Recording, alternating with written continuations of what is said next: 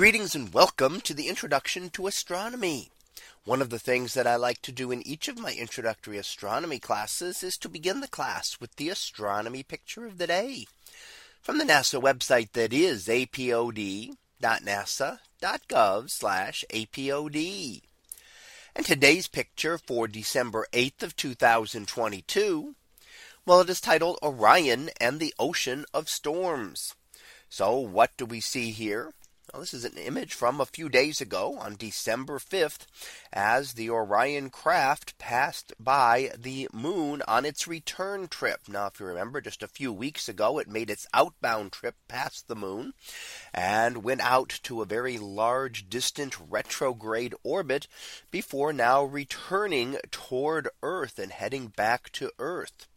So we see it here passing close to the moon, and we can see part of the ocean of storms, one of the great maria or seas on the moon.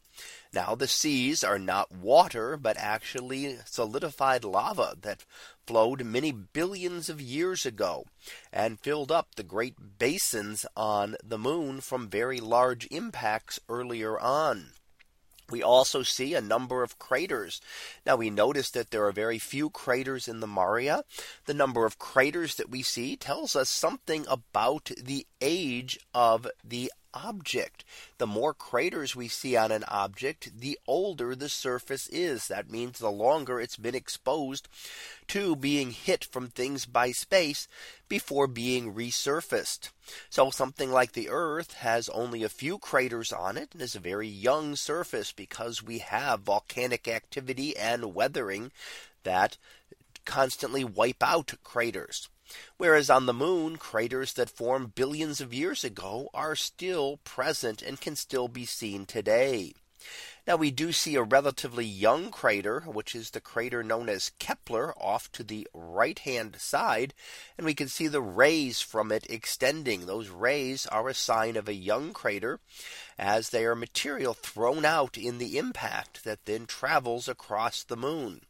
Now those will get worn down over time quicker than the crater itself. So the fact that we can still see the rays means it's probably a relatively recent crater, maybe only millions or tens of millions or hundreds of millions of years old, as compared to the billions of years old for the much larger for the majority of the craters that we see in the image today.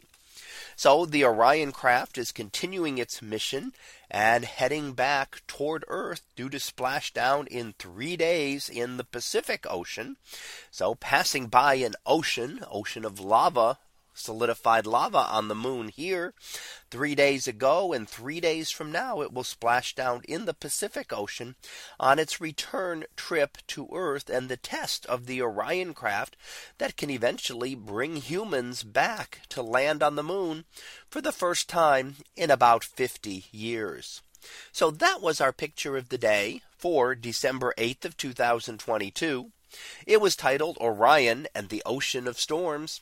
We'll be back again tomorrow for the next picture. So until then, have a great day, everyone, and I will see you in class.